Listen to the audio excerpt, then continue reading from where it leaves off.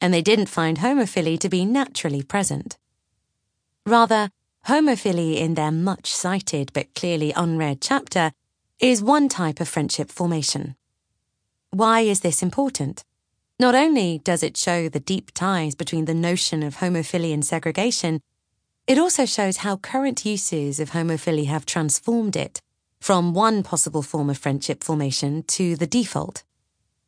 As homophily has moved from a problem to be solved to an answer to be used, we've become more and more virtually segregated. Network analysis changes the reality it models. Software used by some US courts to predict recidivism and thus determine sentencing and parole has been shown to be biased against African Americans. Racial profiling? No shit, Sherlock. The reasons for the naturalness of homophily are usually assumed rather than given.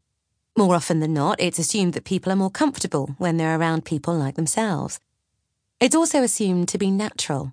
Just as birds of a feather flock together, so do humans.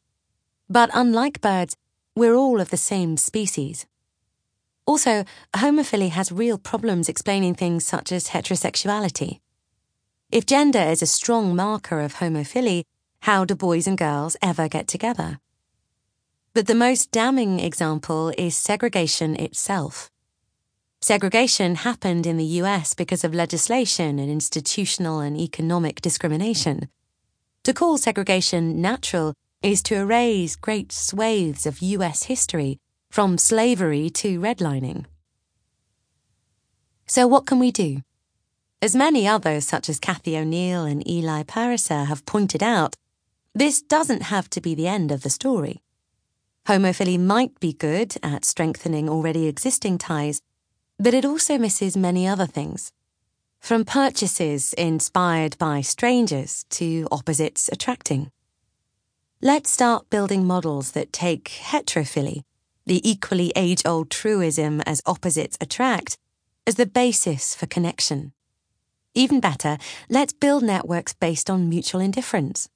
This, after all, keeps cities and communities going. Most broadly, let's build search and recommendation engines that don't narrow our perspective, but open us up to the world around us.